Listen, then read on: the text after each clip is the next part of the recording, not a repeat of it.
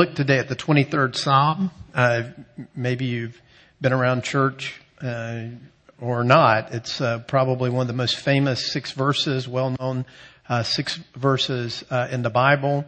If you have grown up in church, you've probably heard a million sermons on this. And so to help you this morning, I came across something this week that I thought would kind of put the 23rd Psalm in perspective for you. And it's the anti-Psalm 23.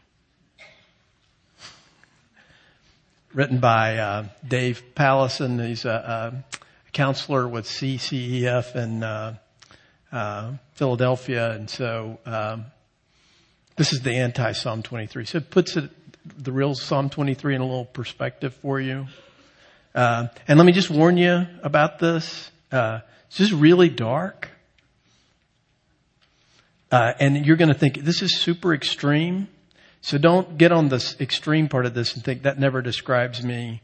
Just think of the lines here that do describe you. How you think, how you feel, how you react sometime, right? So the anti-Psalm 23, you're going to look at this, and I hope by the end of this make you really glad for the real Psalm 23, right? I'm on my own, right? The Lord's not my shepherd. I'm on my own. Ever feel that way? No one looks out for me or protects me. I experience a continual sense of need. Nothing's quite right. I'm always restless. I'm easily frustrated and often disappointed, which is particularly good sentence for Mother's Day. Right? A mom is only happy as her unhappiest child, right? So, it's a jungle. I feel overwhelmed. It's a desert. I'm thirsty. My soul feels broken, twisted, and stuck. I can't fix myself. I stumble down some dark paths. Still, I insist. I want to do what I want, when I want, how I want. But life's confusing. Why don't things ever really work out? I'm haunted by emptiness and futility, shadows of death. I fear the big hurt and final loss. Death is waiting for me at the end of every road, but I'd rather not think about that. I spend my life protecting myself. Bad things can happen. If I'd been writing it, I would have said, bad things surely will happen, right?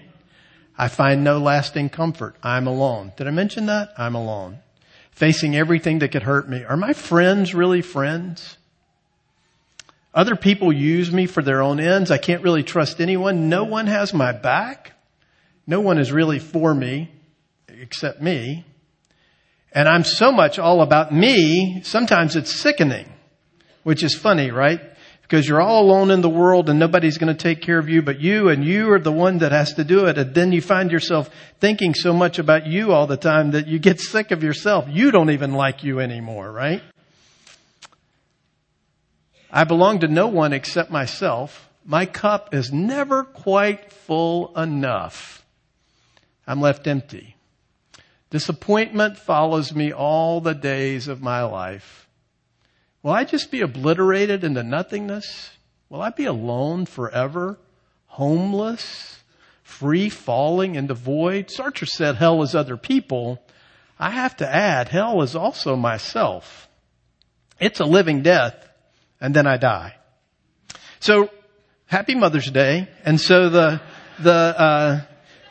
reason why I wanted to do that is to kind of set the beauty and the wonder of Psalm 23 in its proper context. Spurgeon said of the 23rd Psalm that just reading it is essentially being led by still waters and living in green pastures, right? And so I wanted to do that this morning to kind of put the thing in perspective for you so that you could begin to understand the value and the joy of what it means to have the Lord as your shepherd. So let me read to you the real Psalm 23.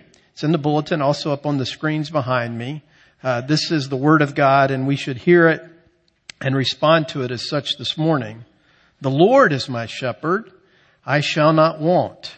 He makes me lie down in green pastures. He leads me beside still waters. He restores my soul. He leads me in paths of righteousness for his name's sake. Even though I walk through the valley of the shadow of death, I will fear no evil. For you are with me. Your rod and your staff, they comfort me. You prepare a table before me in the presence of my enemies. You anoint my head with oil. My cup overflows. Surely goodness and mercy shall follow me all the days of my life, and I shall dwell in the house of the Lord forever. So here's the thing, right? So what you have to see about this psalm is something that is pretty profound about it. And that is, the psalm begins with the words, the Lord is my shepherd. And really, if you didn't know anything else about the psalm, if you didn't read any further, if you didn't do anything else, that would be just a great thing to repeat to yourself over and over again. Because when you say, along with David, that the Lord is your shepherd, what you are saying about yourself is, I belong to Jesus. He is my good shepherd. He has lived my life, died my death, and he will care for me and provide for me and lead me to the ultimate destiny. And that is to be with him forever. And so regardless of anything else that's true of you, this is how you view your life. This is how you view your destiny. This is how you view your money, your friends, your family. All of those things come to you in the context of you not belonging simply to yourself, not you simply belonging to another person, but the reality is that you are a sheep in the flock of God, and this shepherd knows you and you know him. And so that is the place where we rest our souls. That is the place where we find our peace. That is the place where we kind of establish our identity. Because the truth is, every one of us is looking for something to identify ourselves with and to identify ourselves by. Every one of us is on a search and on a hunt to find some sort of meaning and purpose in life. And the fact is, when you say, the Lord is my shepherd, you have defined that. I am not my own. I am not my own. No matter how much it may seem like it, no matter how much I may at times in my reckless rebellion determine that I am my own, this psalm tells us, no. My identity and my destiny is bound up in the shepherd who knows my name, who calls me by name, and who works everything out in my life such that my destiny is to be known and to be with him and he with me forever and ever and ever. So, AG, put my notes up there. So the anti-psalm, see, tells us what life feels like and looks like whenever God vanishes from sight. And that seems like, here you are in church. How is that possible that God can vanish from your sight? But it happens all the time, doesn't it? That you live as if there is no God. You live as if there is no shepherd. You live as if there is nobody there who's for you. We do it all the time, don't we? Right? And so when something, something bad always gets the last say, when whatever you live for is not God, right? And that's the truth. So the way the world is broken and the way it is twisted, the fact of the matter is, if I am all alone in this and I have to defend myself and I have to provide for myself and I have to be at work in this, then the fact of the matter is, when bad things happen, I am left only to myself and my own resources, right? So, this happens to us when we construct our reality, from a lie. And the lie is that God doesn't see me. God doesn't know me. Jesus didn't die for me. He is not present caring for me right now. Right?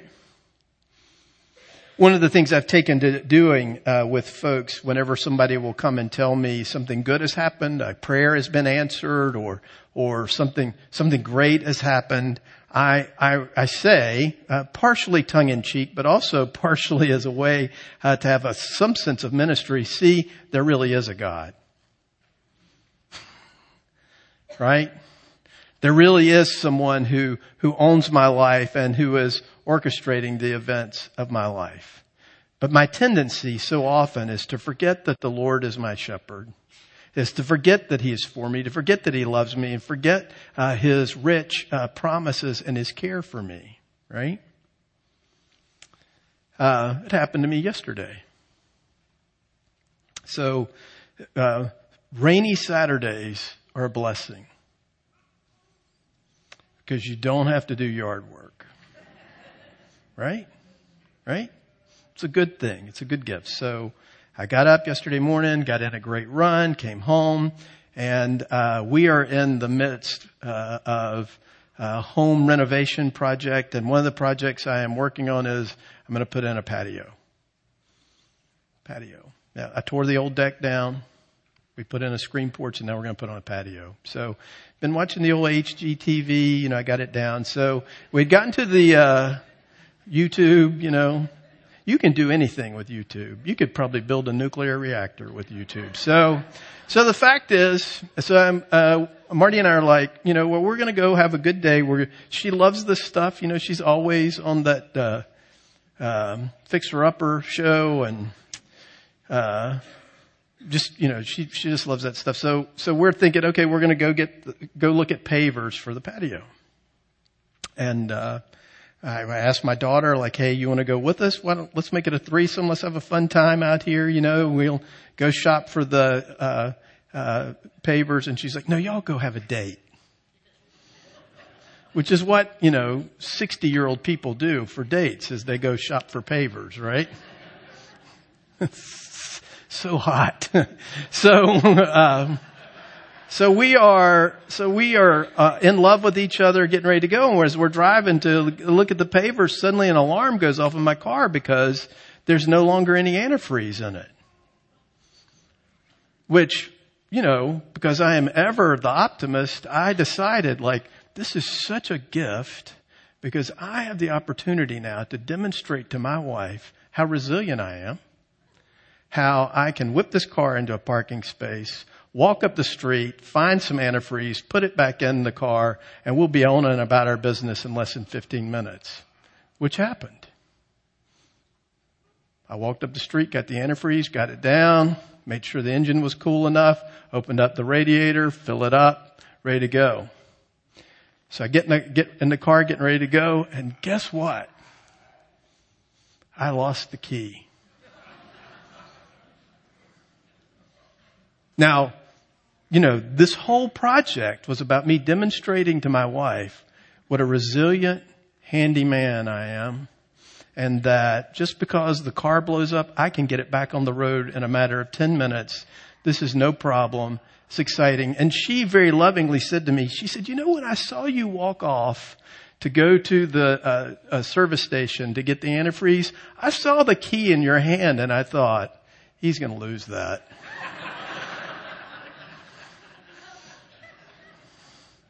Something else you get for being married over 30 years, right? She was right. I did. God, why are you doing this to me?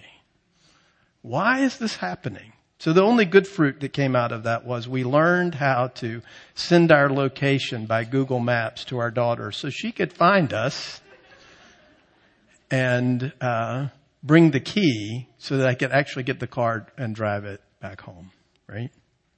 There are plenty of moments in that minor issue, really minor.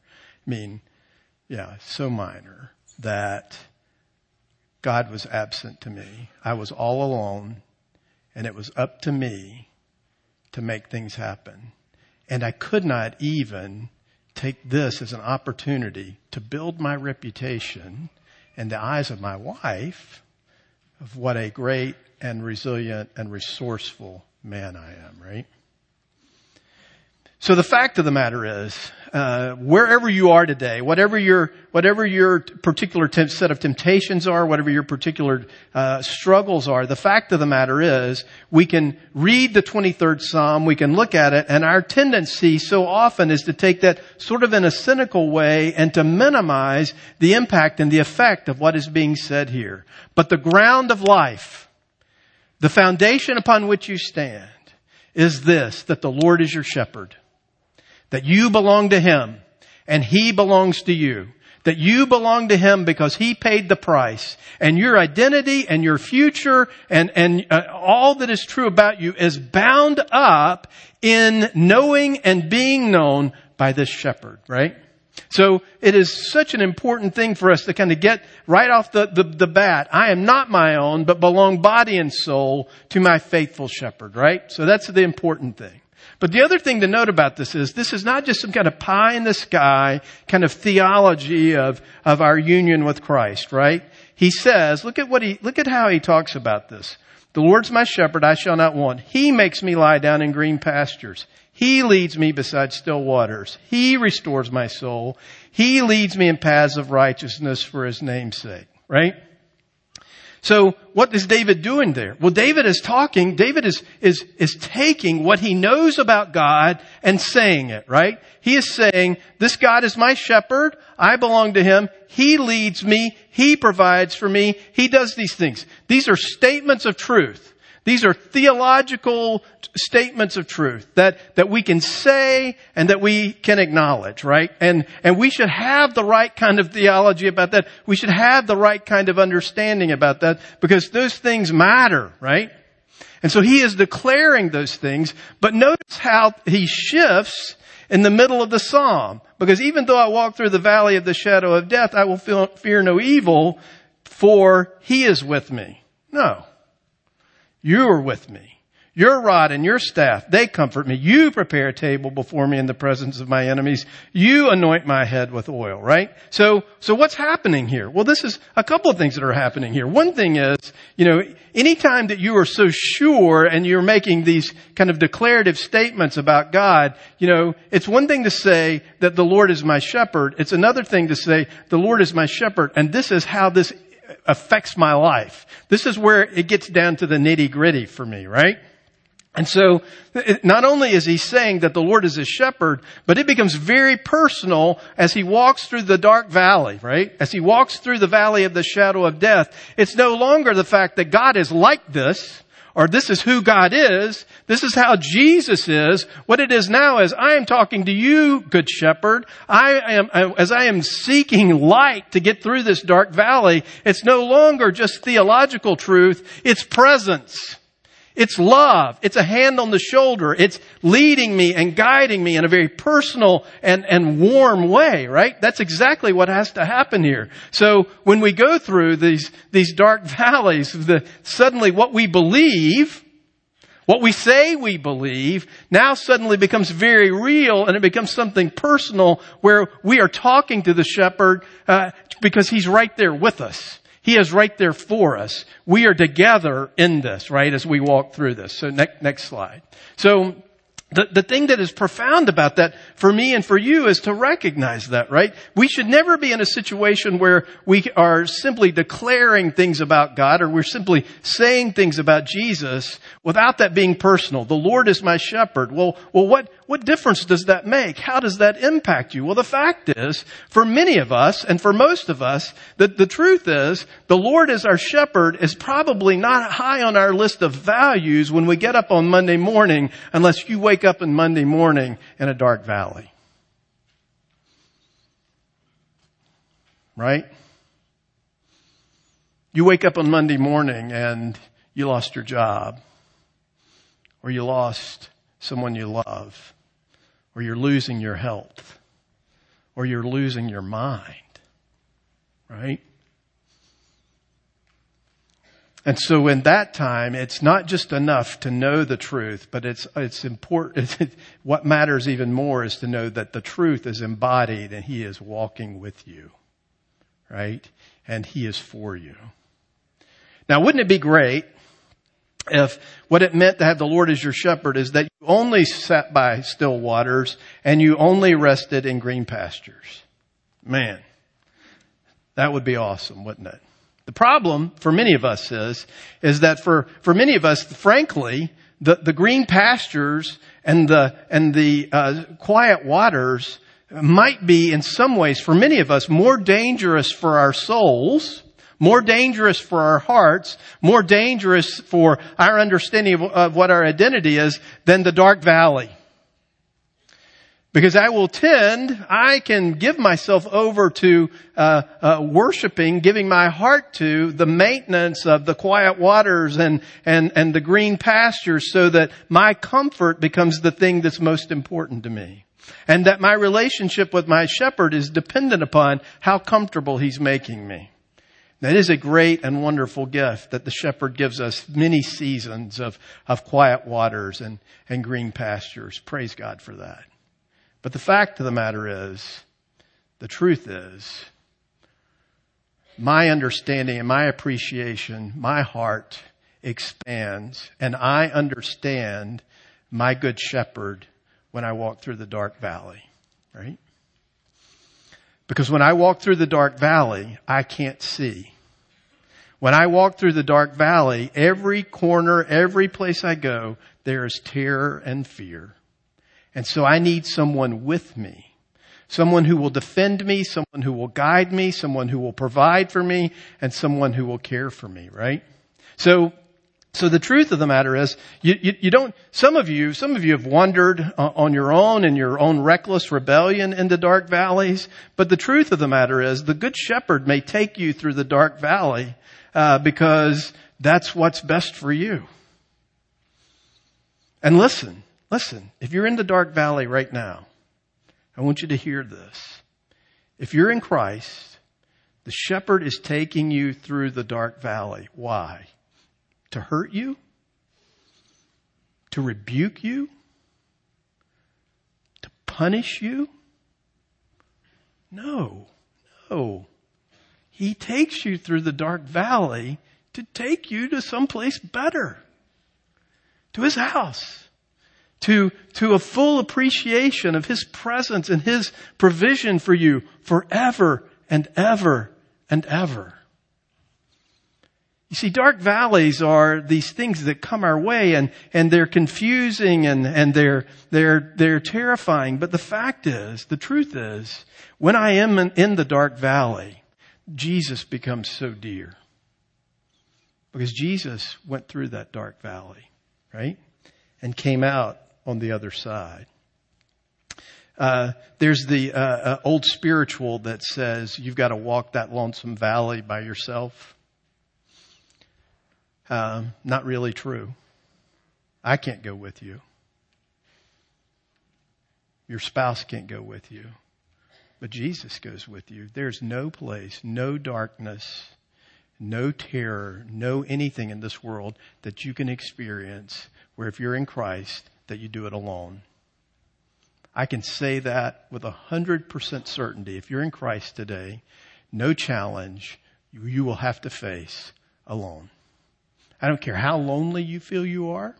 I don't care how broken you feel you are. If you're in Christ, he is always with you, even in the darkest valley. Now, the thing that makes this so profound and so challenging to me is the Lord is my shepherd. He leads me. He does all these things for me. But then David says that crazy thing, I shall not want. When I read that, when I was a kid, I would read that and I would think, what is wrong with him? I am a barrel of want. You know? I mean, that's part of the way I know I'm alive is because I want. Right? I mean, I desire. I'm all about my wants and my desires. You know, I walk through life that way, right? That's kind of what guides me and leads me in many ways are those things that I want for myself, right? So when David says he doesn't want, that seems kind of weird, right? Because when you're in the dark valley, you lack light unless you can't see. It's dark to you, right? So you lack at that moment the ability to see, to put one foot in front of the other. That's why you cry out to the shepherd to take you through the dark valley, right? Well, the fact is, so what does that mean? Well, I think what it means is that I shall not want any good thing that my shepherd sees I need, right? So even it may be that as I walk through the valley of the shadow of death, it may be at precisely at that point, even though I might quibble with this, I might not like this, that this is what I need. This is what he has for me. And does he hate the dark valley as well? Yes. But the scriptures tell us that even the darkness is light to him. And so as he leads me and takes me through that, I can trust him and I can know that he is going to take me through to the other side. Because, this is the thing.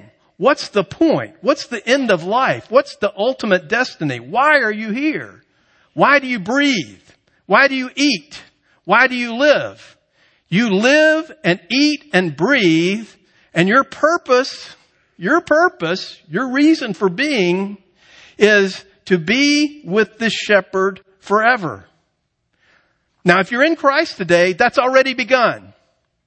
You are with him and he is with you forever and ever. But the whole point of life and the whole purpose of where we are going in life is to get to the house of the Father and be with him and he with us forever and ever and ever. And moms, the purpose for your children is not their happiness. It's not. Kids, your mom doesn't exist to make you happy, but you already knew that, right? The point of life for all of us, wherever we are, for our children, for ourselves, for our grandchildren, for all of us, what is it? It's to dwell in the house of the Lord forever. That's the point. That's why we're here. That's the whole thing that the gospel, that this shepherd lived our life, died our death.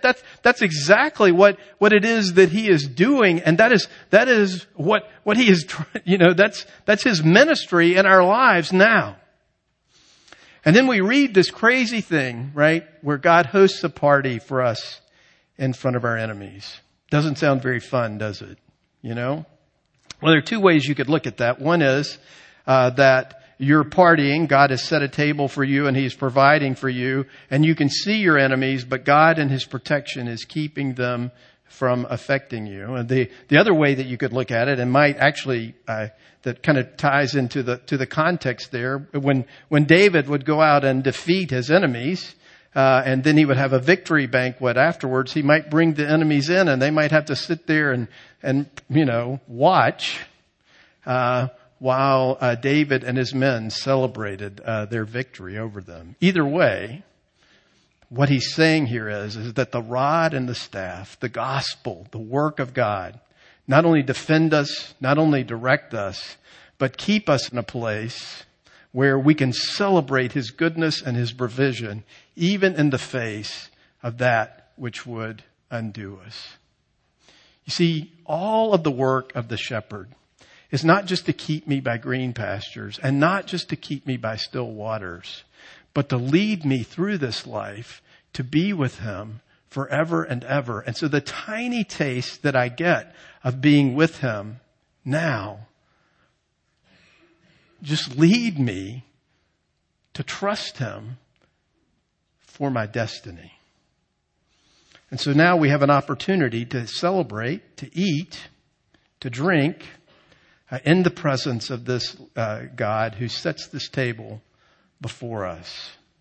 For I received from the Lord what I also passed on to you. The Lord Jesus, on the night he was betrayed, took bread. And when he had given thanks, he broke it and said, "This is my body, which is for you. Do this in remembrance of me."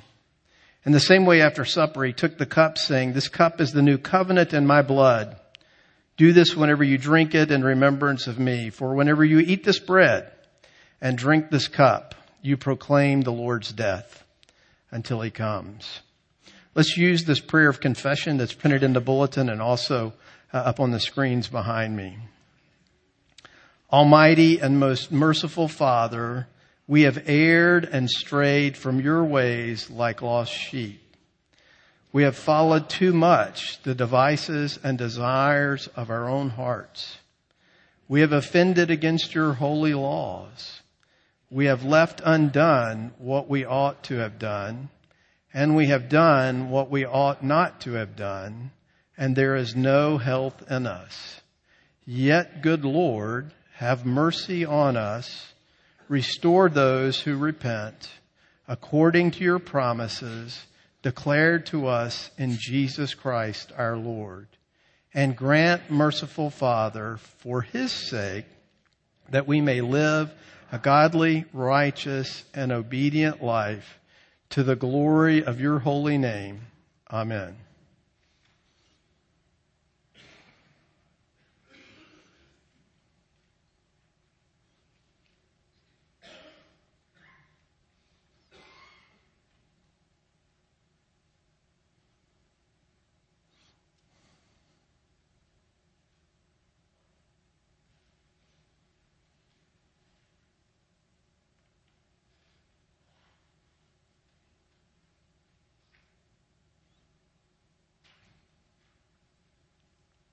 Believer, hear these words of encouragement. He himself bore our sins in his body on the tree that we might die to sin and live to righteousness. By his wounds you have been healed. For you were straying like sheep, but we have now returned to the shepherd and overseer of your souls. So on the night in which he was betrayed, the Lord Jesus took bread and he broke it just as I do now, ministering in his name, and he gave it to his disciples.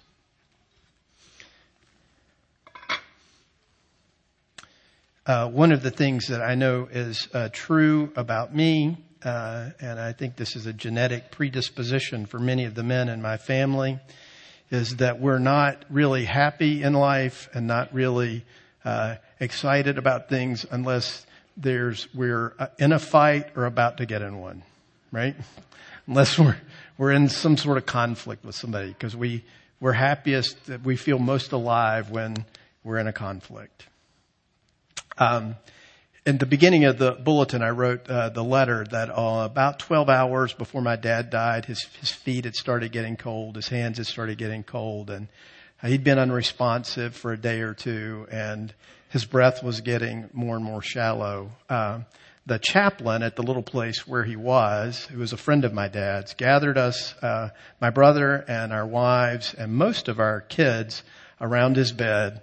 And this chaplain, he's hilarious. I mean, his voice alone could raise the dead. He is the loudest human being, which I guess you get that way working around old people, but I mean, he is the loudest human being on the planet. And so he gathers us around my dad's bed, and we're going to say the 23rd Psalm. Well, first of all, I want to say how awesome it is that your kids can say the 23rd Psalm without a Bible in front of them when their granddad's dying. But the other thing is, we did this. We said it. And I know that, you can, what I'm about to tell you, people will say, he's lacking oxygen in his brain and his neurons were firing a weird way or whatever. But while we were saying that, for the first time in like 2 days, he opened his eyes and he raised his arms. Now, I was glad that we did that, and it was a good thing for us to do that because it certainly was comforting, right? And it was a good thing to be reminded that, he was really on his way to be in the house of the Lord forever. But you know why I was really glad we did that? Because I felt like the Lord was preparing a table in the presence of our enemies because death was in that room. And we were saying, You're not winning. You're not winning. And so in the context of that moment, it gave us an opportunity to declare the victory of our shepherd who went through the dark valley and who will see us through the dark valley with his rod and his staff to defend us so that we can eat in the presence of the Lord and in the presence of our enemies in joy and in fear, with no fear. And I tell you this morning because you're going to eat this supper today, eat this bread and drink this cup in the presence of enemies. Yeah, death is in this room. Sin is in this room. Your flesh is right here in your own heart and soul. And so when we eat this bread and we drink this cup, we are bringing to fruition what the psalmist says, that the Lord prepares a table for us in the presence of our enemies. And we eat this and we drink this knowing that he has defeated our enemies and that what our destiny is certain and sure in our Good Shepherd. So if you've come to that place in your life where that's your only hope, and maybe it's a feeble hope for you today, it doesn't matter how strong your hope and your faith is. What really matters is the strength of the object of your hope and your faith. And if it's the Good Shepherd who laid down his life for the sheep, you're in a strong place. So if that's your hope, you profess that to a body of believers somewhere, then Jesus has set this table for you as his sheep, as his friend, as somebody he knows by name in the presence of enemies. So eat victoriously in the face of all that would undo you, because Jesus has overcome. As the elders and deacons come down front this morning to assist me, let me remind you that the outer ring is wine, the inner rings are grape juice, and all the bread is bread that is gluten-free.